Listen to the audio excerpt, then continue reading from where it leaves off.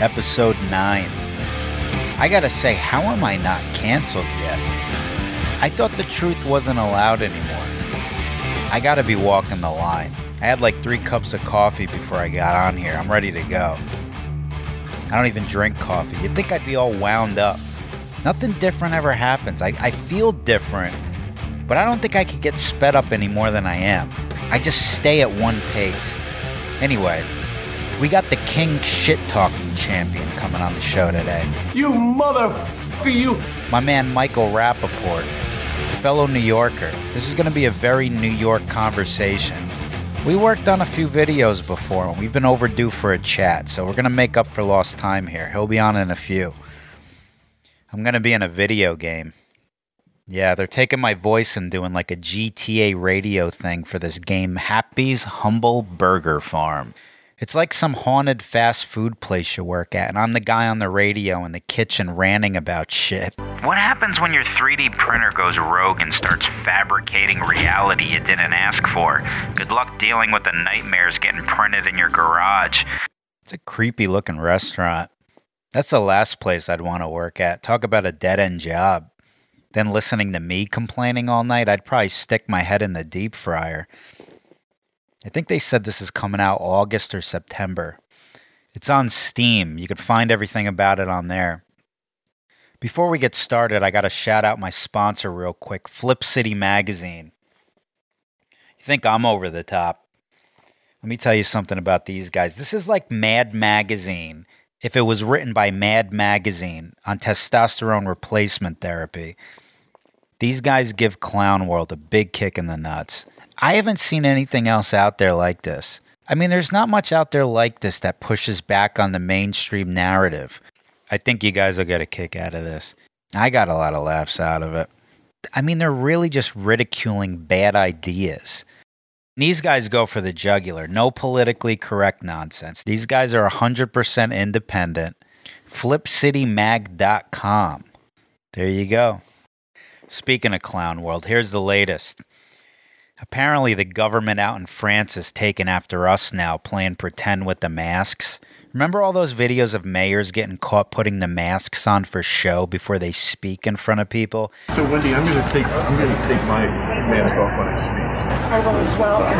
I'm waiting so that we can do a little political theater. Okay. So that it's on camera. Yeah, they're doing this in France now.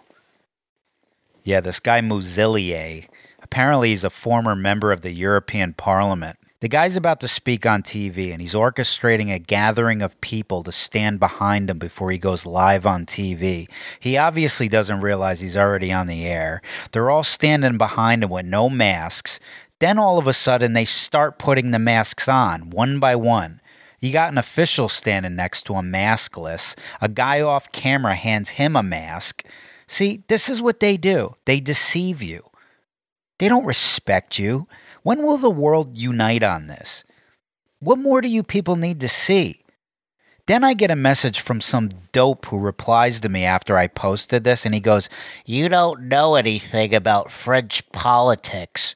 Yeah, he watched a video of a masquerade performed by the government, and his response is, "You don't know anything about French politics." At no point in the video was a word even spoken. This is an actual human being, and he spells about A-B-O-U-T-H, a booth. This man just watched the same thing we all just watched, and somehow he sees something entirely different. I mean, I should survey the dummy community to see if maybe when they watch that same clip, maybe they actually see something different. For all we know, they could just see everyone wearing masks the whole time. I think scientists should look into this. Maybe stupid people actually see different things than us. Has anyone looked into this? Like when they see a TikTok video of someone twirling their arms around in their bedroom as if this is some sort of accomplishment, yeah, maybe their brain is projecting a visual of someone doing a high-level salsa routine on a major stage somewhere in Spain. That would explain how those people have so many followers. They could be programmed in some way to see different things, like an alternate reality. That's probably why they don't understand why we think what they like is stupid. Anyway, you're going to love this. This is a good one. And by the way, I'm starting to enjoy Clown World. I just love the entertainment value that it brings. I mean, as long as I don't have to participate in it, it's just like a free reality show. Listen to this one. Influencer identifies as Korean after undergoing multiple plastic surgeries to look like BTS member, which apparently is some South Korean boy band thing going on over there. I mean, you got to see this. This kid altered his eyes and everything. 안녕하세요. 저는 지민입니다. Hey guys, I'm finally Korean. I've transitioned. I'm so happy I've completed my look. I'm finally Korean, guys. I have the eyes. Just had a brow lift as well. So I'm so happy. Finally, I've been trapped in the wrong body for 8 years.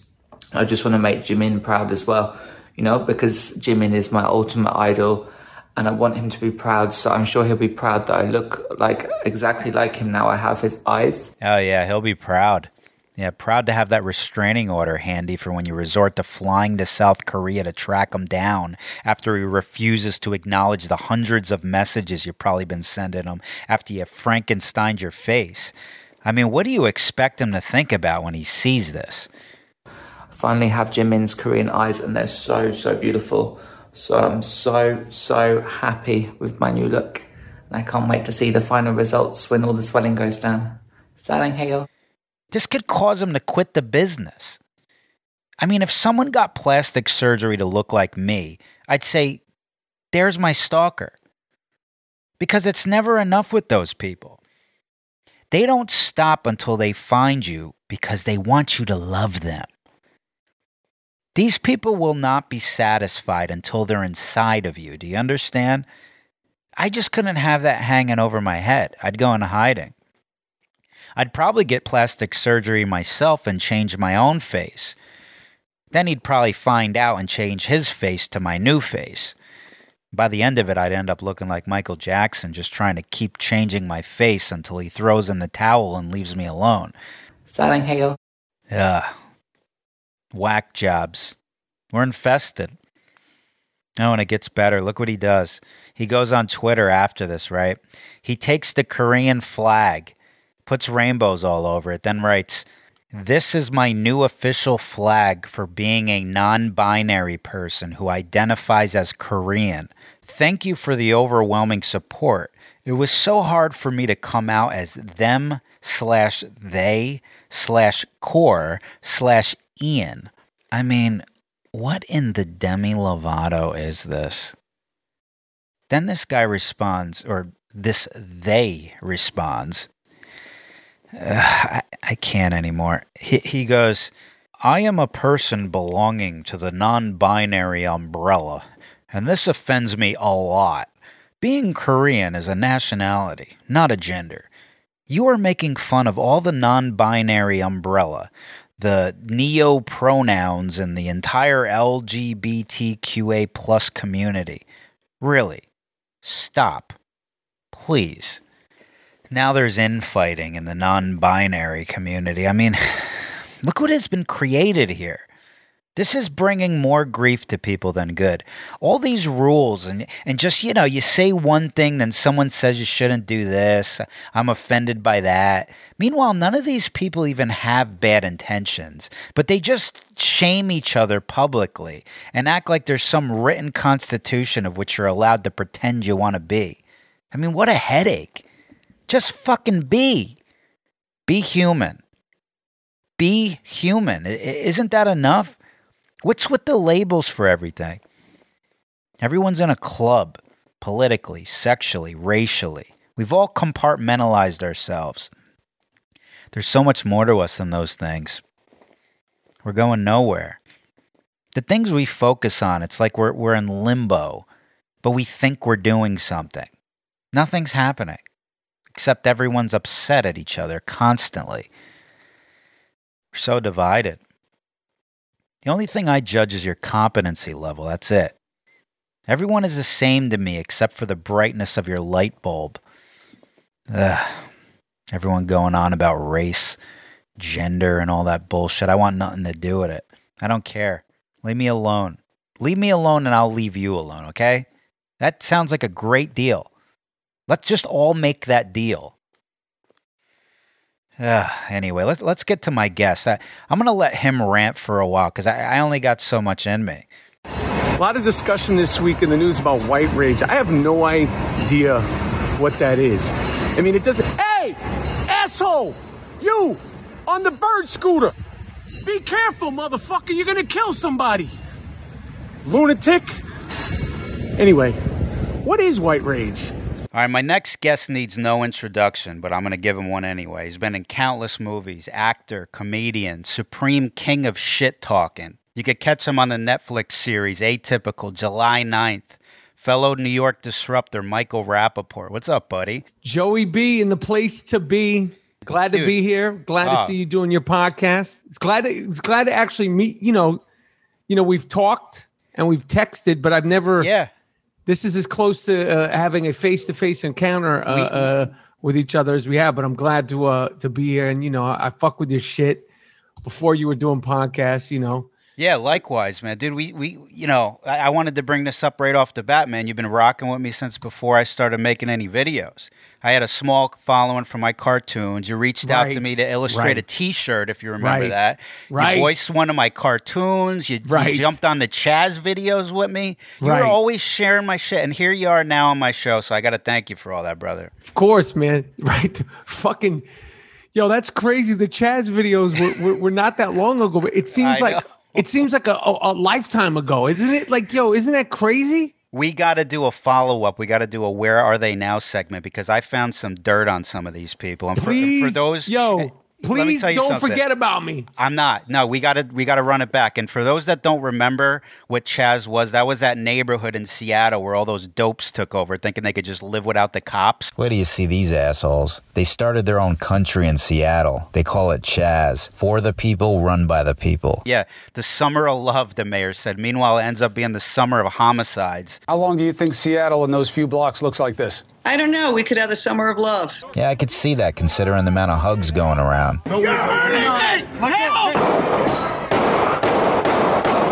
I don't know if you remember this, but there was a guy in one of our videos did. Hong Kong Phooey. Remember Chaz? Yeah, they renamed it Chop. Yeah, they must have named it after the head of security, Hong Kong Phooey over here. What the hell is she doing? She's like a lost character in an Adam Sandler movie. Oh, what about the guy that was throwing the stick up in the air and missing it? He was prancing around in a circle. I don't know if you remember that guy. I remember. Look, come to find out, that motherfucker was a convicted rapist. Had 40 criminal charges against him. And after Chaz shut down, you know what he did? Killed his girlfriend. Yeah. Are you serious? Yeah. You could read this in the news. Then he broke into a pump house building to hide from the police, jumped into a big tank filled with water and bleach and drowned himself in it. Yeah, the summer of love. The summer of fucking love. Where are they now? Exactly. They're bleached. Yo, you got to do that. We're going to do it. I'll do that with you for sure. Good. I mean, what did those people think that the rainbow and unicorn gods would help them? I mean, that whole thing was a gift to comedy, man. I mean, it's sad. I don't know what they thought.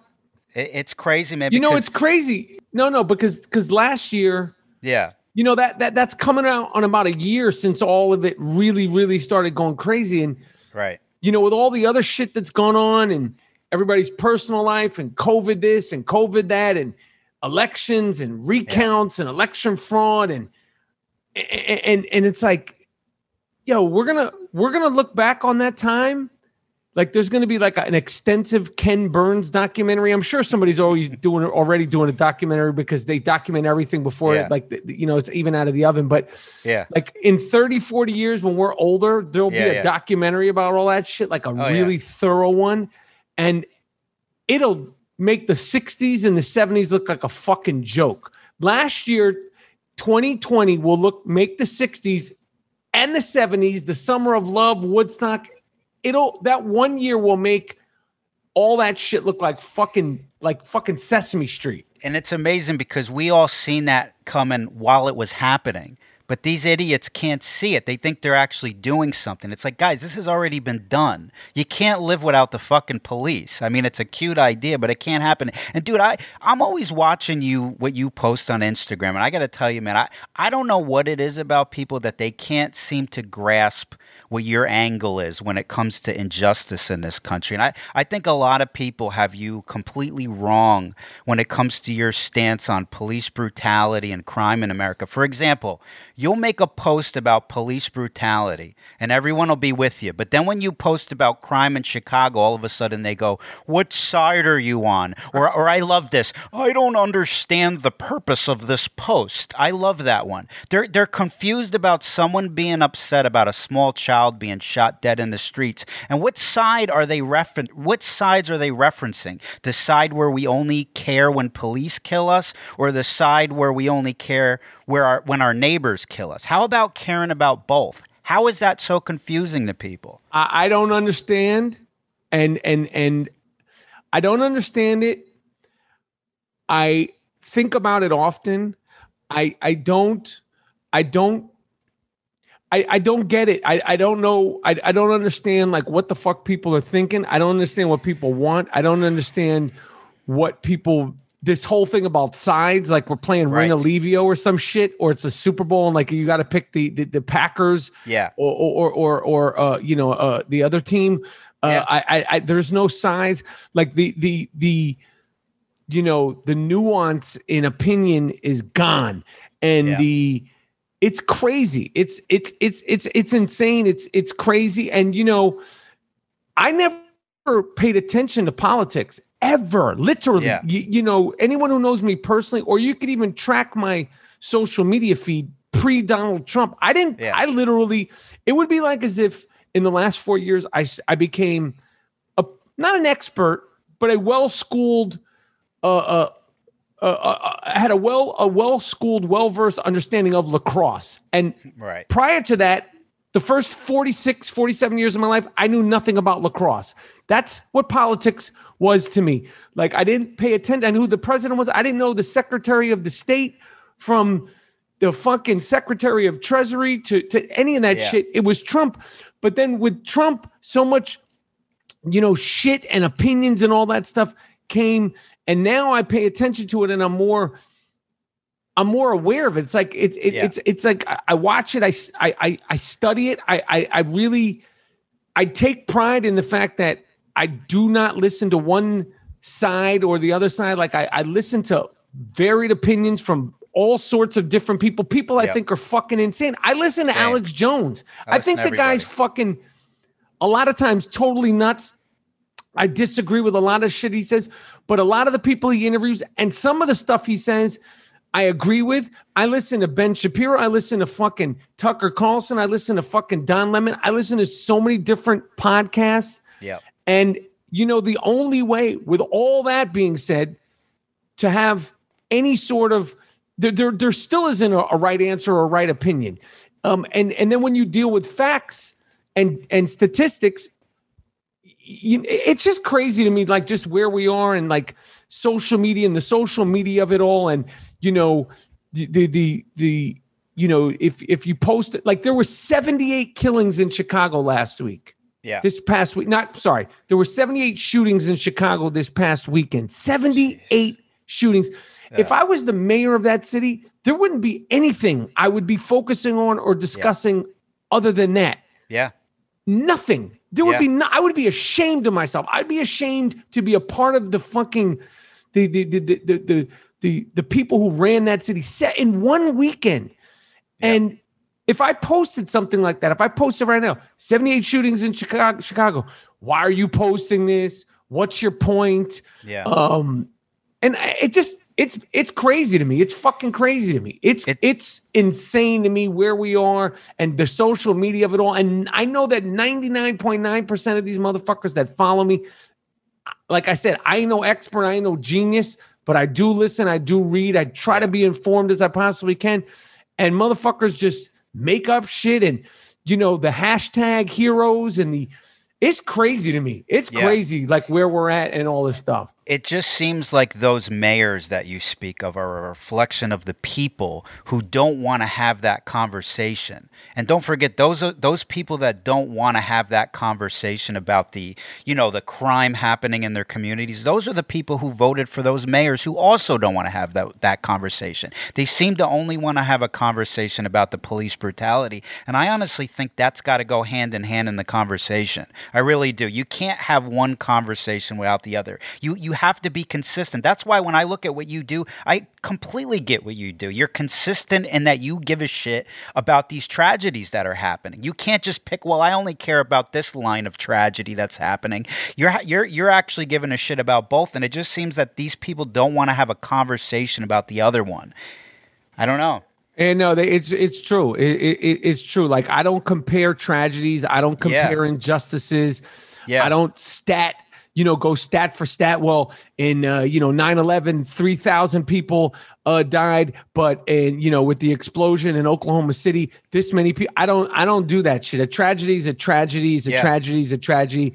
But it's crazy. And then there's always the search. I'm trying to get a game show. I'm trying to get it on ABC. You tell me if you think it'd be a good game show. I think network television would be good. Yeah. Like either like the big three, either CBS, NBC, or ABC. Just tell me just the title if you think this will work on mainstream TV. I'm talking like 7 p.m., maybe 8 p.m. America's Next Top Racist. What do you think, Joey? Do you think I'm already in? Do you think it has a shot?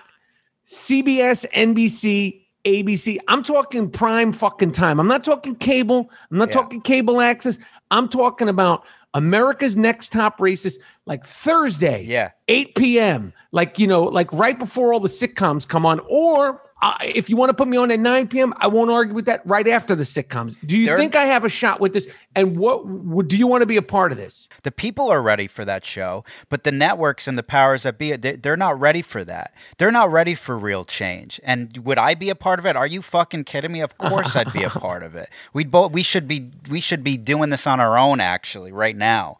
But I wouldn't even rely on a network. But hell yeah, I would love to see that. And I think everybody would like to see that. I just don't think that they're ready for that. They're too busy TikToking on America's Got Talent and all this bullshit. Yeah, I agree. You know what I mean? That's what people want, an escape. When they watch shows at that time, that audience, they want an escape from reality. They don't want to face the real problems in this country. And that's why I feel that these networks are missing the boat out on that. And they're doing it on purpose. They know that. They've just taken a back seat to all this shit. That's why guys like you and us are popular. You know what I mean? Right. That's why independent journalists now. I mean, I know you follow a lot of the same accounts that I do, and a lot of these people are down there on the streets showing a lot of the bullshit that's happening in the street, the shit that the mainstream media is not showing, and the networks. And we're actually getting our news from actual people. Right. You know what I mean? It's crazy.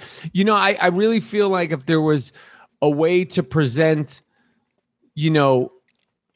unbiased news, both sides. This term "both sides" is like, I hate it. Trump fucking really demonizes shit. But like, if you really just showed,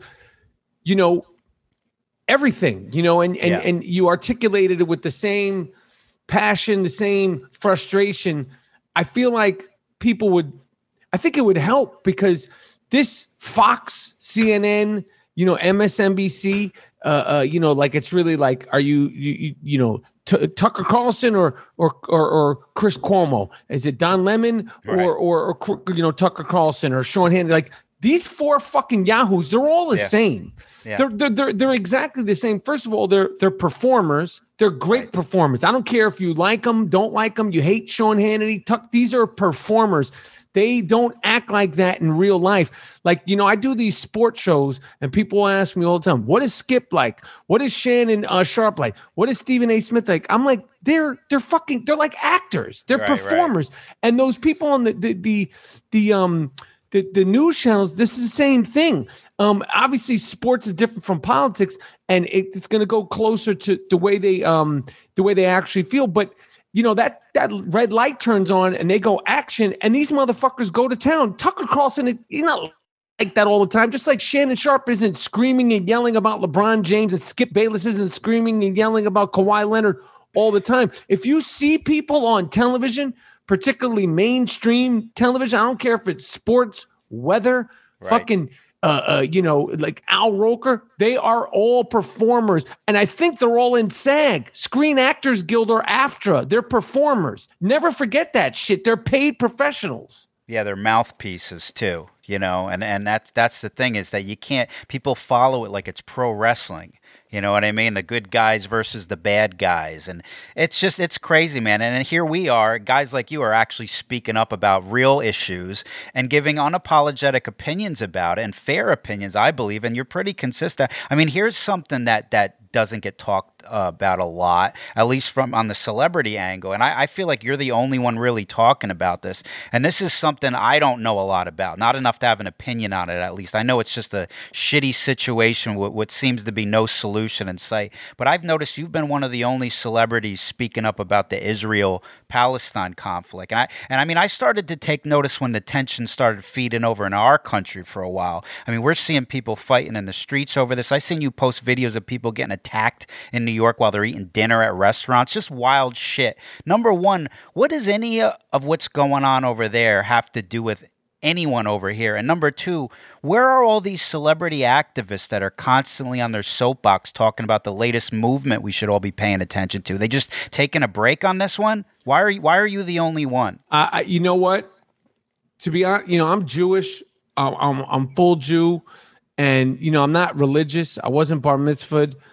But, with this latest Israel-Palestine, first of all, the only solution is peace. That is the only solution, period. Number 1, 2, 3, 4, and 5. That's the only options they have. A, B, C, D, E, and F is peace. But in regards to me with Israel and Palestine, it's fucked up for me because, a lot of the actors, they love the Jewish humor that we have. They love the neurosis, the neurotic neuroses, humor. All our funny quirks, all our funny, things that we have, about being Jews, and we play into them publicly. We play into them in movie characters. We'll do like Jews who rock and all these kind of nebbishy sort of Larry David things, which is dope. But when this last situation came up and not one of them, and there's no need to even name names because there really wasn't one of them who plays Jewish, who makes fun of being Jewish and, does all the stereotypical things, didn't say anything. I was like, I have to say something. Yeah. And, I also educated myself on that. And again, there's arguments on both sides. But for me, I was like, yo, you got to say something. You have to say something. And I try to do it in the most nuanced way that I can. Yeah. And, sometimes, especially when it's things about things that are emotional or sensitive, I'm not the most articulate. And also on social media, there's parameters of the way, how much time you could talk. And I was just like, motherfuckers, not one of these motherfuckers is saying anything. And out of all the shit that I've ever spoken on, whether it's been Trump, whether it was on, Charlotte, whether it's been on race stuff, the response that I got, and I didn't point any fingers, the responses and the threats and the crazy shit that I got from that superseded all the shit that I've done on social media. And I've said some wild shit on social media. It superseded all of it. And I was just like, yo, this is like a different level. It was like a different level of appreciation, and also people like the DMs, like DMs, like the crazy shit that people were saying. I mean, the DMs, I'm like, what the and I grew up in New York City in the 70s and 80s. I never had anti-Semitism, ever. I've never dealt with that in my life face to face, never to this day, still to this day. I didn't know that people really talk this way and think this way. I was like, yo, this is crazy. And it wasn't just this where the anti-Semitism, it definitely started with the Trump shit and, some of the other rants. But with this in the last 2 months, I was like, yo, this is crazy. This is crazy. And, you know, people are hitting you from all over the world. And I was like, yo, motherfuckers are nuts out here. Like, they don't give a fuck. And then I'm like, you're saying this. You have pictures of your wife, your kids, and where you work. And you're going to threaten me. You don't think I'm going to put you on the shame game? You're on the fucking shame game, you fuck you. You're on the shame game. It's funny, and I love that. But it is interesting what you say is that when people, it seems to me that when people are pressed and forced to choose a side, that's when you see the true colors come out in people. And I think that's what you might have been experiencing, this new behavior that you might not have been experiencing from people on the street. It's like they're put in a corner, they've made their bed, and now they're ready to attack. And it's funny because, dude, first things first, the high volume of shit talking that you do. I mean, there needs to be some sort of Guinness World Record for most insults thrown by a human being. You'd be in the book every year. I mean, I know I talk a lot of shit, but you're like the last dragon of the shit talking game, like the show enough, you know? I don't think I'll ever achieve that level. The show enough of shit talking. You're the show enough of shit talking. I mean, you go to war with people in the comments, and you're talking about the shame game. You share their photos, their work numbers, everything. You go right for the fucking jugular. And let me ask you this and be honest. Has any one of these online tough guys ever crossed paths with you in real life and confronted you? No. And nor do I want them to, nor am I challenging or, you know, trying to incite them to. I don't think I'm a tough guy or anything like that. But when you start making threats and all kinds of shit, and you're so dumb and loose about it, and you continue to do it, the shame game is where you're going to be. I love it. All right, welcome back to another edition of The Shame Game. My name is Michael Rappaport. And I'm Dean Collins. So a lot of people like to pop shit on social media, like to slide up into the DMs and talk shit on Twitter and Instagram. Well, we like to give them that fame they want, that shame fame. All right, the first comment comes from Alex McLean, who called you a clown. Ooh, you called me a fucking clown, Alex McLean? I see you got your coveted Instagram checkmark. What's the application fee for a fucking nobody to get that checkmark? You little fashionista fuckboy. You're wearing Janet Jackson's jeans from the 1990s. You're a fucking motivational speaker. Motivating what? Dressing like a fucking douchebag? Nice arm patch, fucknose. Carter Matt 12, who says, dude, you and your Jew friends should have been gassed like you deserve to be. Carter, you go to Ottawa Glandorf High School in Ohio. You like to talk shit? I like to talk shit too. Mike, drop 20 pounds. You're starting to look like shit. Fuck. But when you start talking about burning Jews, we don't put your pictures on the shame game. We call you fucking principal. Yes, the and principal. That's exactly what I did. I called Principal Soklow of Ottawa Glandorf High School, and you can expect a big announcement on that loudspeaker. You're getting called into the principal's office and you made the shaming. That's called a double whammy. One thing we haven't released yet, this is true. Yeah. I've gotten, with people that we put on the shame game, we have a collab. We have a best of. We have a mixtape. We've made people apologize on video. We haven't released the videos because we have about 9 or 10 videos of people apologizing where we give them a script. Because they'll say, oh, okay, I'm sorry. And they'll go, no, here's the script. And it always starts with Mr. Rappaport, I am sorry. And for some reason, 4 of the people that apologize, for some strange reason, they always have their shirt off in the apology videos. But we have those fucking videos of the apologies. And if any one of you sick fucks is out there looking, we have them. And we always tell you we're not going to release it. But we might release it with blurred faces, because that is part of the deal. We say, you need to apologize. You need to apologize on video and block my account. Yeah. Sometimes we make them suspend their accounts, but the videos are fantastic of people apologizing for the crazy shit they say. So Mr. Rappaport, I'm sorry. It always starts with Mr. Rappaport, and then there's a few points in the script where they'll say Mr. Rappaport again, which is humbling, that after you say you're going to do this and I'm this and that, and then you have to Mr. Rappaport, I'm sorry. I want you to feel like you're in the fucking principal's office, you cocksucker, you. That is beautiful. I mean, it's come full circle. I mean, that's where they belong. I'm a big supporter of public shaming. I think we need to bring it back. I mean, I think you're leading the charge, and I think it's a I'm great trying. thing. You are, man. I got to ask you, man, there's a photo floating around of you with Tupac, Snoop, and Ice Cube in their prime back in the 90s. You look like a fluorescent light bulb in the photo. What's the story behind this? That photograph, it's Tupac, Ice Cube, and John Singleton. And the story is it was the rap party for the movie John Singleton, the late director of Boys in the Hood and Baby Boy and Higher Learning. Higher Learning. Okay. It was the rap party for that film, Poetic Justice, which was starring Tupac and Janet Jackson. And I went to the party because I had a blink of a part in that movie. Right. I went to the rap party. It was somewhere in the hood in LA.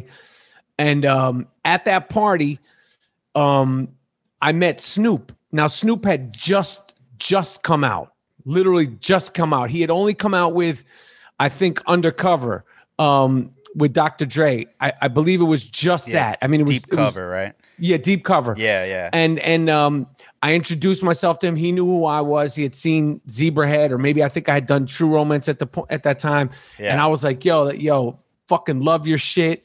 He was taller than me. Like Snoop's like about 6'4". Okay. And I was like, yo, love your shit. And he was as hood as it could be. And he would say, yo, they love me in New York. I was like, yeah, we fucking love you in New York. And I was like, you've never been? He was like, nope, I've never been in New York yet. And I was like, oh shit. Like, this is how new he was. Yeah. But I was just like, yo, I fucking love your shit. Yeah. And then soon after that, him and Tupac, I saw this with my own eyes. Him and Tupac started battling. They were like battling on the mic. And it was like, I don't remember obviously what Tupac was saying, but I remember because Snoop was with his guys and Pac was with his guys. And Snoop, I reminded him about this on his podcast, and he was tripping because he remembered it. He went on to tell the story further. Yeah. But like I specifically remember Tupac, one of the things he was saying when he was around me, he was like, all you motherfuckers staring at me, blah, blah, blah. And then, I just remember him saying, oh, you motherfuckers staring, like he was freestyling. Yeah. And then it turns out that was the first night that they met. They met each other, and I was right there when they met each other. I was right there when they were battling. And then Snoop told the story to me on his podcast that was the first night he ever smoked a blunt in his life. Tupac rolled him his first blunt, and that was the first actual blunt. Obviously, he had smoked weed, but a blunt this is like 93 or 94, and he went on to, tell that story, and he never forgot it because that was the first night he met Tupac. It was the first night I had met Snoop. And then soon after that, they were battling, they were taking pictures. This is all film. And it was originally going to be a picture of Tupac, Ice Cube, and John Singleton. I was to the side, and John Singleton was like, get in the picture, Mike. You got to be in this picture. And that's why I'm on the side. And I popped in the picture. And years later, that picture popped up, but I never forgot taking the photo. Like, I remember taking the photograph, and I remember that night because at the time, it was just so much excitement around John. It was so much excitement around Tupac. I was such a fucking fan of his. It was, I had met Ice Cube at that same party, and then I went on to work with Ice Cube in Higher Learning. And, when you're young and all that shit is, happening, like those little moments you remember, but it was no cell phones. There was no video, but the memories I had them, and it meant a lot to me. And, the stories online when I told it to Tupac, when I told it to Snoop, and then Snoop went on to talk about his first blunt ever, which should kind of be a national holiday. I believe so. Like the night Snoop and Tupac shared Snoop's first blunt, that's some sort of like fucking, like that should be like in some sort of calendar, like historical calendar. I agree. That's part of hip hop history, and you witnessed that firsthand.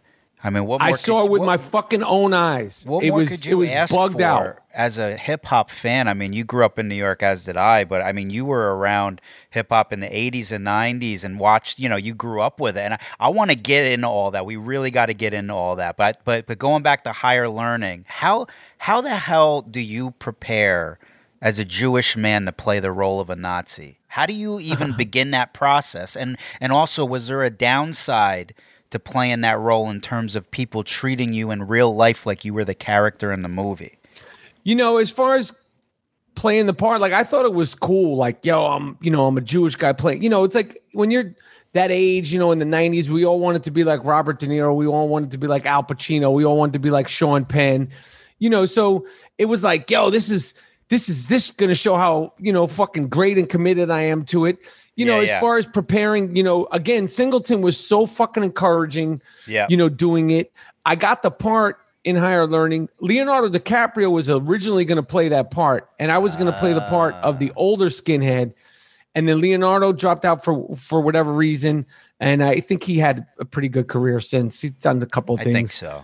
And, I talked to Singleton. I was like, we talked about me playing that part, and he had me come down and read, audition like 2 or 3 times with Ice Cube. And this is not like, Are We There Yet, Ice Cube. This is like Ice Cube with the chipped tooth. Yeah. Like NWA Ice Cube. So, right. I had to go down there and, audition with Ice Cube. And he's like, we're improv, and I'm saying all kinds of crazy shit. And, John loves it. He was like a fucking kid in the candy store.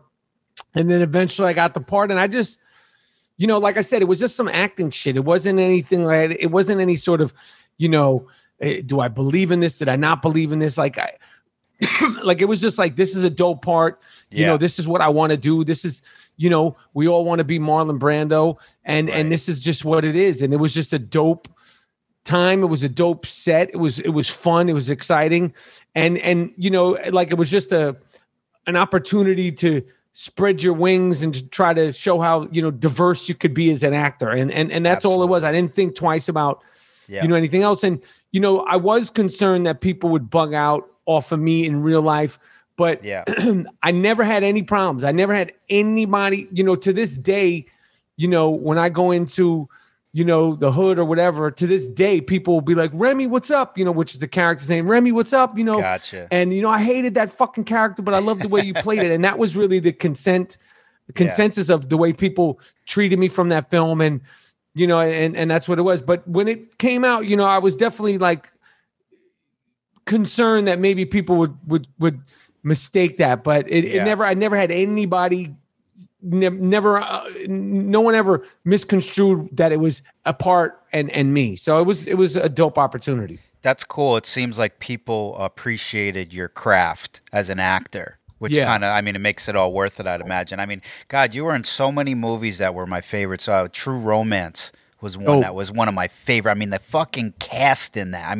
Hopper, Walken, Gary Oldman, Brad Pitt, Christian Slater, Gandolfini, Val Kilmer, Samuel L. Jackson. Written by one of my favorite directors. I believe it was written by Tarantino. Did you have any interaction with Tarantino during the process? He wasn't around. Tony Scott directed it. Quentin wasn't on the set. He was involved with the when it was time to do press for the movie. I remember seeing him at the press day. I had met Quentin. My first film, Zebrahead, was at the Sundance Film Festival. I believe it was 91. Yeah. It was either 91 or 92. And it was Quentin Tarantino's debut of Reservoir Dogs. And it was a big boom for independent filmmaking. It was a big boom for the Sundance Film Festival, which everybody knows what that is now. Yeah. And, he was really the belle of the ball. And, Zebrahead was not too far behind it. But, you would hear about, you got to see this movie, this writer, Quentin Tarantino. And I was like, is he black? Because Quentin, I only knew black kid named Quentin growing up. And then I saw Quentin and, you got to see this movie. It's like Scorsese. It's violent. You have to see it. You have to see it. And that was really the beginning of Quentin's, run to this day. Yeah. And we hung out a little bit there, and, and when True Romance, when that script came out, this is at the time, there's no emails, this is 92, 93, something like that. Yeah. And, you'd get the script delivered from your agent, and, all the actors that I knew, at the time, everybody was like, yo, did you read this? Yo, you got to read this. Yo, I have a copy of it. Yo, come get my copy and read this shit. And everybody was auditioning. And, I originally auditioned to play one of the gangsters in the film. And I had got the part that my good friend Kevin Corrigan got, that he wound up playing the young gangster. Yeah. And they couldn't catch this Dick Ritchie. They couldn't cast Dick Ritchie. And then the casting director, the assistant casting director, who's a big casting director, her name is Mary Vernew. She suggested Michael Rappaport is Dick Ritchie. He should come in. And I went in, and on the wall, this is at the time, headshots were still like a real thing. So on the wall, they had all the headshots of the actors, and had Christian Slater, Patricia Arquette, who had only done Indian Runner at the time, which was a dope movie directed by Sean Penn. And then they had Christopher Walken's picture up there, and they had Dennis Hopper's picture up there, and Samuel Jackson's picture up there. Yeah. And I remember I told Tony Scott, who's a great director, I said, yo, don't let me leave until I get this right. He was like, okay, mate, okay. And, I wound up getting the part, and I was that character. Like, I was like getting the part in True Romance as myself was the same thing as Dick Ritchie getting cast in TJ Hooker in True Romance. And it was just a dope time. It was an exciting time. And that's probably the only movie that I knew for sure was going to be great when I did it. And it was just fun. And I got to meet all those actors, the ones who I didn't work with. I would show up on the set for whatever reason. I'd make up excuses like, I would just show up and I would watch them film. I watched them film the famous, Italian history scene with Walken and Dennis Hopper, and it was so good. And I was there when they filmed it. And I was there when they filmed the Gandolfini, Patricia Arquette fight scene. And Gandolfini hadn't done anything. He did less than me. Like he literally, I think like he had done one small part in some movie that never came out. And it was just a dope time. It was an exciting time, and it was a movie that really stands the test of time. And and Quentin Tarantino, he's another one. Man. He's in a class all by himself. I don't have a pot to piss in or a window to throw it out. All I got is fucking Floyd. Condescend me, man. I'll fucking kill you, man. Oh, man. Yeah, it seems like that role was perfect for you, man. Like you said, it was just the time period of just trying to make it in Hollywood. I mean, that was perfect for you, man. Look, hip-hop. We got to get into hip-hop, man. Let's do it. So, did you watch that 110 MCs video? I did watch it. What did you think of that? I mean, it's like a movie. Right? I watched the whole damn thing. I thought I wasn't going to make it through. I'm like, I just want to see who comes on next, It's crazy. The K-Slay 110 MCs. I love it. It's there should be a documentary about that. Like, I would love to interview him, because you could tell that it took a long time to do it, obviously, to get 110 people to fucking rhyme. And that was a fucking feat, man. I mean, that was a fucking feat to do that shit. And anybody who hasn't seen it, it's on YouTube. Look up K-Slay 110 MCs, and you could watch it, all in one sitting. You could watch it over it's pretty fucking, it's sick. It should be like in the Smithsonian or some shit. It's sick. Yeah. Everybody who he got. And I feel like this was created to remind people what real hip hop actually is and always was. There wasn't one mumble rapper on this thing. Nope. And that's the thing we got to talk about, is this mumble rap shit, because I know you share the same frustrations as me when it comes to this subject, considering we both grew up with hip hop in New York during the 80s and 90s, back when all the elements were in full effect. Rapping, DJing, graffiti, breakdancing, beatboxing, which somehow turned into twerking, mumbling, auto-tuning, and pill popping. And B, as someone who watched it evolve firsthand from its inception, how did we go from Rakim, KRS-One, Tribe Called Quest, to Lil Xan, Tekashi 6ix9ine, and Lil Poopy? How the fuck did that happen? I don't know what the fuck happened, man. It became too easy to make records. Like at first it was dope. Like, yo, you could do it at home. Yeah. But it's, I've given up. I like, as far as I'm concerned, whatever's happening now, little this one, little that one, these are kids. I'm 51.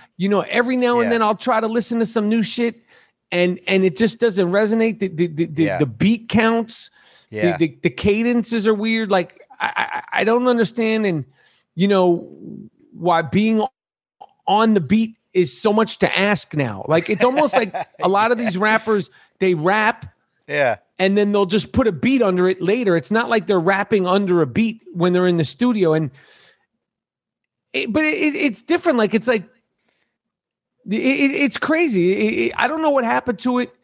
Obviously there's a few people that are still on it, but it just doesn't make any sense to me. But I used to get frustrated. I would rant about it and talk shit about this one, and I'm like, you're the same age as my fucking son. Like, I'm just like, fuck it, you go ahead, do your shit. Like, I got a 21-year-old son. I can't talk about anyone who's younger than my 21-year-old son. Even talking about a 24, I'm like, I'm 50 fucking 1 years old. So do your shit. If you guys think that shit is dope, it's that's it's like it's for the kids. It's like it's for the fucking kids. It's like when we were in our teenage years, and we'd be in a taxi cab or like in a deli, and you'd hear like doo-wop, you'd be like, what the fuck is this guy listening to? Like, all the golden era shit of the 80s, 90s is like doo-wop now. It's like, that's to them, it's like listening to like the Platterns or some shit. It's like listening to fucking, like doo-wop music. It's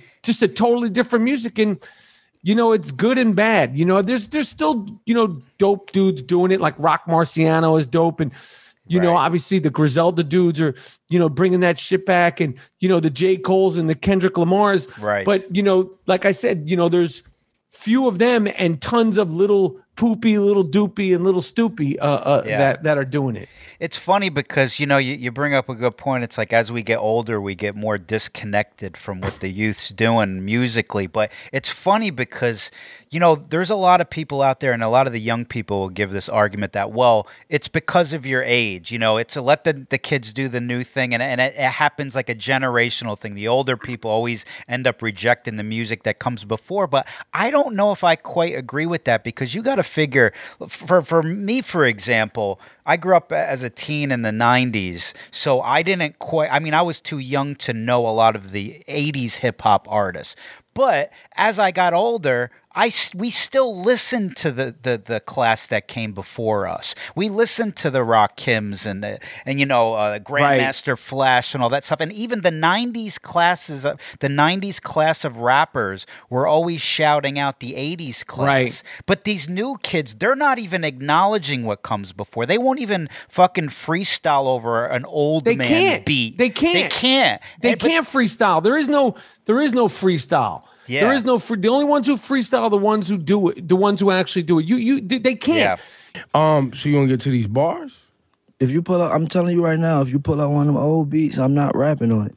Straight up. You see me, bro? I am a rock star, bro. I'm not rapping on that type stuff. When you see those old videos of like Talib Kweli and Mos Def, there's like a classic video of them like in Washington Square Park, like. Yo, this is what they did, it was like a craft. Slim brown skin, I be standing 5'10", I be rocking it when I be in your vicinity. Raw style synergy, recognize symmetry. Come outside to injure me, broke them down chemically. Ain't the number 10 MC, talking about how when I be styled it like Kennedy, late like a 10 to 3. When I be, girls say, and I keep, cause this is in be. Growing up, I wanted to be a basketball player. Like we played basketball. Like these dudes, Redman. Yeah, this is what they did. That's what they did. Like that was what they took it really seriously. And you hear these stories about one story. Q-Tip told me, I believe when we were doing the Tribe Called Quest documentary, and this is one of the frustrating things about doing the Tribe Called Quest documentaries. Obviously, when he was telling me this, I knew it wouldn't make it into the movie, but I remember he was telling me, when he went. First of all, a lot of these dudes in New York in the 80s and 90s, they were in high school when they had songs on the radio, which is so bugged out. Like I remember MC Lyte, I would see her on the bus when she was already MC Lyte. Like I would see her on the bus going to school. Yeah. But you'd hear about like the guys from Tribe Called Quest and the guys from Jungle Brothers going to Murray Bertram High School. Yeah. I went to Erasmus Hall High School when Special Ed had one of the biggest fucking songs out in the world. I Got It Made. Yeah. We went to high school together, Wow. But I remember Tip told me this story about, Old Dirty Bastard, who wasn't Old Dirty Bastard at the time. He was, I think it was Ason, yeah. He came to Bertram. He came to Murray Bertram because he was going to battle Q-Tip. And Q-Tip wasn't even Q-Tip. He was Jay Nice. And he tells it, he goes, Jay Nice, like Bastard was, Old Dirty was like, his kind of, younger stuff. But he was like, Jay Nice, I'm coming to get you. It's his story to tell. But like, you'd hear stories about that. You'd hear stories about, LL being at a club and somebody wanted to battle him at the rooftop, or, Biz Markie just started, beatboxing at the Albee Square Mall. You'd hear about this shit because this is what they did, like you'd hear about Jay-Z, battling this person, and, some of that footage will pop up, but like, this is what they did, and when they put out their first song and their demo, that was it. There was no second strike. There was no, I'm coming back. That's why those demos and those first albums have so much shitting them, because if you got a chance to make a demo and you gave it to whoever, it was life and death. There was no, and it better be dope in the first 60 seconds. There was no second chance. There was no, oh, we'll come back and fix it. It was, this is it. And that's why these motherfuckers took it so seriously, because that was it. Or if it somehow, some way got to DJ Red Alert or Mr. Magic and it was going to be played on the radio, like, that's it. It's either good or you're at UPS or you're at the fucking grocery store or go to college, because, and you felt that in their, like you felt it in the music, and you feel it like, when dudes put out their first song, when you hear Nas on Live at the Barbecue, when he's like Street Disciple, you're like, who is this fucking dude? Who is this fucking dude? Because he knows, like, this is it. This is it. This is my shot. People are going to hear it. And there's 3 other people on Live at the Barbecue. And, not everybody, had the career Nas did. But, like, when you hear Nas, you were like, who is this fucking dude? Yeah, and he was a teenager at the time. Go figure. And all these young kids go like, he's 17, 18 years old. Yeah, that's why I laugh when the young generation tries to defend their lack of lyricism, and they just go, well, they're kids. They haven't evolved yet. It's like, are you fucking kidding me? Half of these rappers were teenagers back in the day. I know Nas was a genius. He was definitely an enigma. Big Daddy Kane was fucking 17, 18 years old. Rakim, they were 19. You see those pictures of Eric B. and Rakim, they're 19. So when we're seeing the pictures of them as Eric B. and Rakim, that's after the songs were made. So who the fuck knows when he wrote it, when he was 16, 17, 18? Like it's not like now where you put it out and it's just out, Run DMC, they were fucking kids. Yeah, man. They were teenagers, that early shit, they were fucking 19, 20s. Like I'm talking about he was at St. John's University. Yeah. Like, these are teenagers. I think you hit it on the head, though. Now these kids have access to a fucking recording studio in their bedrooms. So they can just get out there. Whereas before, you had to kind of earn your keep on the streets and kind of build the reputation for anyone that even wanted to bring you into their booth to record. So I feel like there was a screening process before you even making a record. So now all this shit just gets pumped out there from these people's bedrooms. And then, kids latch onto it with no promotion or anything. So it's kind of a free-for-all. But let me just say, like, when you hear Busta Rhymes, when you see a guy like, but there'll never be anybody like him again. No. He's a natural born rapper. He's like, when you look at Busta Rhymes, like the shit that he's put out, the body of work that he's put out, this is a guy who took this shit seriously. I'm not going to fucking college. Oh, yeah. This is what I do. Well, you look at guys like take Eminem, for example, where I think it was like a 60-minute interview where he brings out a box of his yellow notepads. I mean, this guy's filling up yellow notepads front to back. I mean, these guys are really putting in time for the craft. They're like fucking scientists in a lab. You know what I mean? They're not just waking up, popping pills, and turning on the microphone and going and just mumbling. You know what I mean? It's just, there's just something about it. It's almost like they should name it something else. It shouldn't be called hip hop. I don't know what they make a new name. Since you're so creative, come up with a new name for it. R.I.P. hip hop, man. But anyway, we gotta talk about the Knicks before I let you go. We'll be 95 when they get their next championship. But I gotta be honest with you, something about it's just not the same. I miss the days of Oakley diving for the ball into the crowd, Anthony Mason just swinging on people. We had killers on our team. And by the way, I'm still convinced Anthony Mason never played basketball before the Knicks. I think the talent scouts found that guy in a park somewhere fighting 3 people at one time and just put him on the team. He's probably like, I don't even play basketball. They're like, look, don't worry about shooting. We'll figure it out. Just scare everybody on the team. So, don't worry about that. We'll work out those little details later. Passing, shooting. Just go out there and fucking bump into people. Exactly. Like, look how he held the ball at the free throw line. He never played basketball before. He didn't even know how to shoot. Foul by Mills. His third. Wow, Anthony Mason with an air ball. Not only an air ball, off to the right, and here's it from the crowd. The late, great Anthony Mason. I love him, man. Yeah, R.I.P. He tried to fight Manute Bol. Remember that? Manute Bol's like 12 feet tall with a 9-foot reach, and Mason's got his arms up throwing jabs at him and shit. Yeah, it was crazy. I fucking love him, man. He epitomized the New York Knicks and New York basketball. That team, the teams that we still talk about and going way back to the 70s with the Walt Frazier, Phil Jackson teams.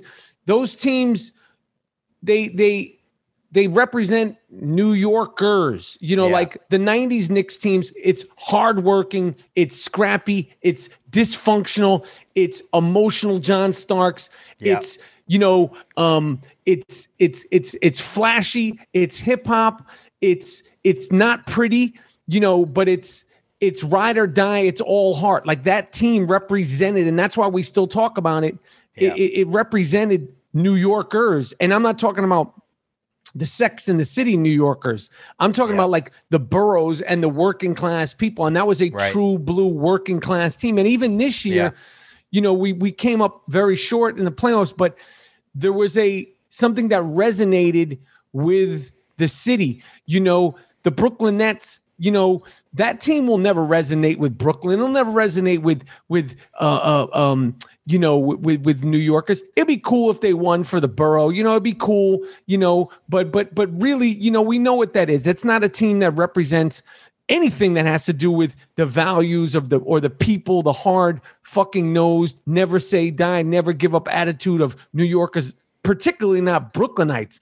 So, like this team, in New York, like they're building some. Obviously, we have a ways to go, but New York is a special place, and we could talk about it, and we could praise it and pat ourselves on the back. But you either understand it because you're from here, or you don't understand it. It's not something that you can really articulate. It's like when you go to another place, you'll kind of be like, oh, this is cool, like what's going on? Like, but you'll never fully understand it. And that's the same thing with New York and New Yorkers. It's like, it's just we have our own thing. And hopefully one day we'll have a basketball team that represents the city and actually wins a championship, because we've been beaten down so much for so long.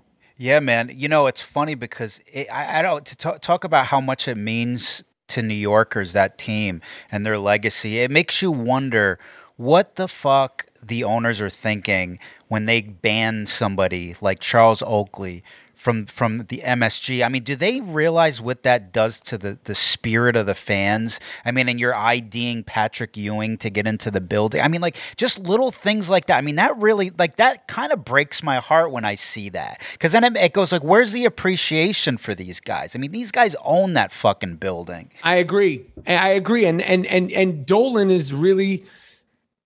there's a picture of me like in a Brooklyn, not this year with all my Durant shit, which, I've already covered. But there's I went to a Brooklyn Nets game, and at halftime, somebody from the team, from the press was like, they gave me a jersey and a hat or something like that. And there was a kid sitting behind me. I gave him a t-shirt and the hat, and they were like, yo, you take a picture with the jersey. And initially I held it up, and I was like, no, fuck that. I'm here. I'll put the jersey on, because I was like, fuck the Knicks, fuck James Dolan. Yeah. And this was right on the heels after what happened with Oakley, and I was so offended by what happened with Charles Oakley. And I knew speaking out about it would get me, no free tickets. I won't get free tickets from the Knicks ever again. And I was getting them for 20 years. I knew that was that was going to, take that away from me. But I was so offended. I was like, fuck this team. Who wants to even support this fucking team anyway? Like, what's there to watch? You could go watch fucking Cats on Broadway or Les Miserables or Netflix and chill instead of watching this shit. And, it doesn't mean... sorry, that doesn't mean that in my heart I wasn't always a Knicks fan, and I won't always be a Knicks fan, but it was just kind of like my own personal protest. I was like, that was my own Chapo, like I was like, fuck this shit. I can't support this shit anymore. Yeah. And, but I never rooted against them. I was just like, I can't fucking sit here and act like this is okay to do. Yeah. It's funny, man. It breaks your heart. And I think just a lot of things about the game has changed, not just with the Knicks organization, but I mean, look, man, you can't even look at a player the wrong way today or they'll throw you out of the game. I watched something last season where I think it was Kyrie Irving arguing with another player.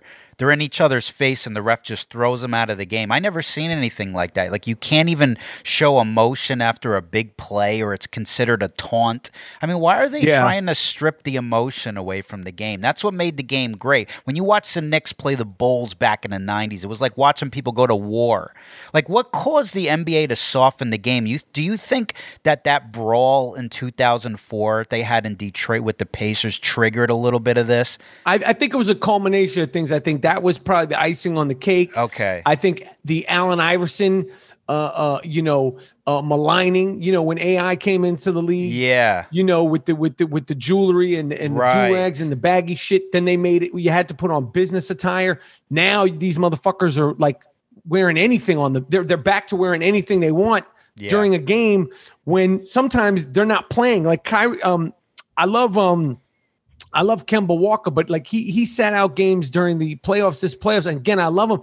And I'm like, yo, if you're not playing, wear like just like all black or like something low key. Why do you want to wear something that you get more attention for? We know you're not playing. Like, sit the fuck down. Like, these dudes are wearing like, hats on the benches. And I'm like, you're not playing. You're jumping around on the sideline with some hype beast shit. Like, it's the playoffs. Like, sit there, be a great teammate, but don't bring attention to yourself with your outfit. So, I think it was a culmination of the Allen Iverson thing because, that was what brought in the dress code to begin with. And now they've taken away the dress code, which I think is good. But like if I was a coach and one of my players was wearing like some Louis Vuitton shit with a hat and all this, and you're not playing and you're jumping around, I'd be like, sit the fuck down, man. Sit down. You're not playing. Cool. Be a great teammate and sit the fuck down. Why are you wearing an outfit that'll get you attention when you're on the bench? It doesn't make any sense to me.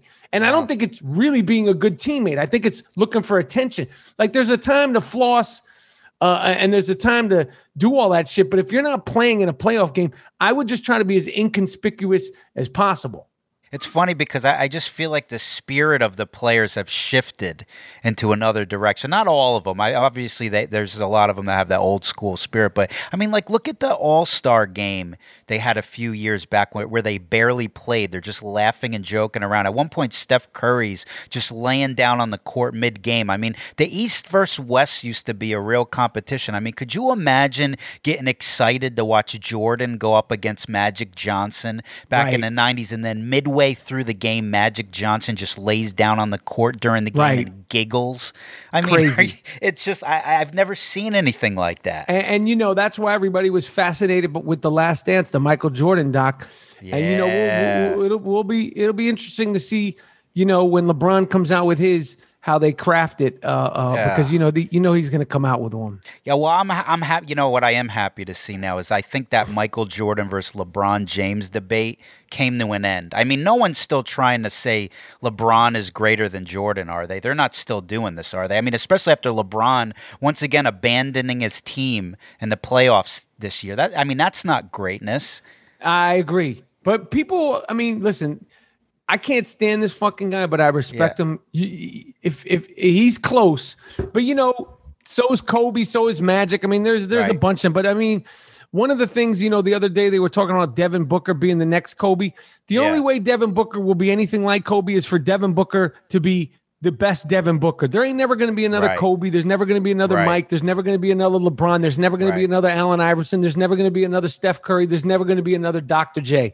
Yeah. Like, all those guys, what makes them special is they're unduplicatable and they're one of ones. Well, were you still a fan of Jordan when he was playing? Because don't forget, as a Knicks fan, I hated him. He was our arch nemesis. I fucking hated him. See, now I feel like I might have my Knicks fan card revoked by admitting this, but I don't have a problem admitting this because I think there's a lot of Knicks fans that won't admit this. But as a kid, when we'd play the Bulls, even though I wanted us to win, in the back of my mind, there was a part of me who wanted to see Jordan drop 50 every time he played, even if it was playing against us. I didn't want us to lose, but Jordan was so fucking magical to watch. I wanted to see him do his thing because don't forget, at the time, there was no NBA TV sports package where you could watch all the games. So during the regular season, you could only watch the Knicks game on the MSG network. So the only time you saw Jordan play was when he was playing us or against the Nets. But even that would only be maybe, twice a season. So my question to you is, and I think I already know the answer, at any point during the 90s, were you ever secretly rooting for Jordan to put on a clinic at MSG? Never. Let me tell you something. I'm a little older than you. You're a true Knicks fan. When Jordan hit the shot, His rookie year, I didn't know him. His freshman year versus Georgetown. His sophomore year, he started dunking. He started doing crazy shit. Yeah. And then he came out, and then everybody wanted to be like Mike, and everybody wanted to, and I had the sneakers, and I ran around New York City trying to get the sneakers, and, we'd watch the highlights, and all that shit on ESPN. And when he fucking killed Larry Bird in the Celtics, I was on board, and I was on board versus the bad boys and all that. But when he started fucking up the Knicks, I never wore the Jordans again until 2 years ago, stopped wearing the sneakers, and I hated this motherfucker. I hated him so fucking bad when he started fucking up the New York Knicks. Some of those finals versus Portland and all that shit, I couldn't even fucking watch. I was disgusted with it. But obviously, I love him now, and I'm back to wearing Jordans and wasting my money buying Jordans. And I, The Last Dance was epic. Fucking great, man. Dude, I got to thank you so much for doing this. Before I let you go, top 3 MCs of all time. Man, top 3 MCs. It's interchangeable. Yeah. But I'll say my top 3 MCs of all times are, and I'm going to leave tons of people off the list. I got to go with Ghostface. I'll go with Nas, and I'll go with Biggie today. But it's interchangeable. If we did the podcast in an hour from now, I could change it. But those are my 3 for right now. I love it. What are you working on now? Where can everyone find you? Could find me, screaming and yelling on social media. And Atypical's coming out the 9th. And the I Am Rappaport Stereo podcast, is available on Apple and on the Luminary channel through Apple. Always fun going back and forth with you, brother. I'll talk to you soon, man. We're out of here. Anytime. Let me know when we do the Chapo, the Chapo Summer of Love. Where are they now? Oh, I will be in touch, my friend. Goodbye, everybody.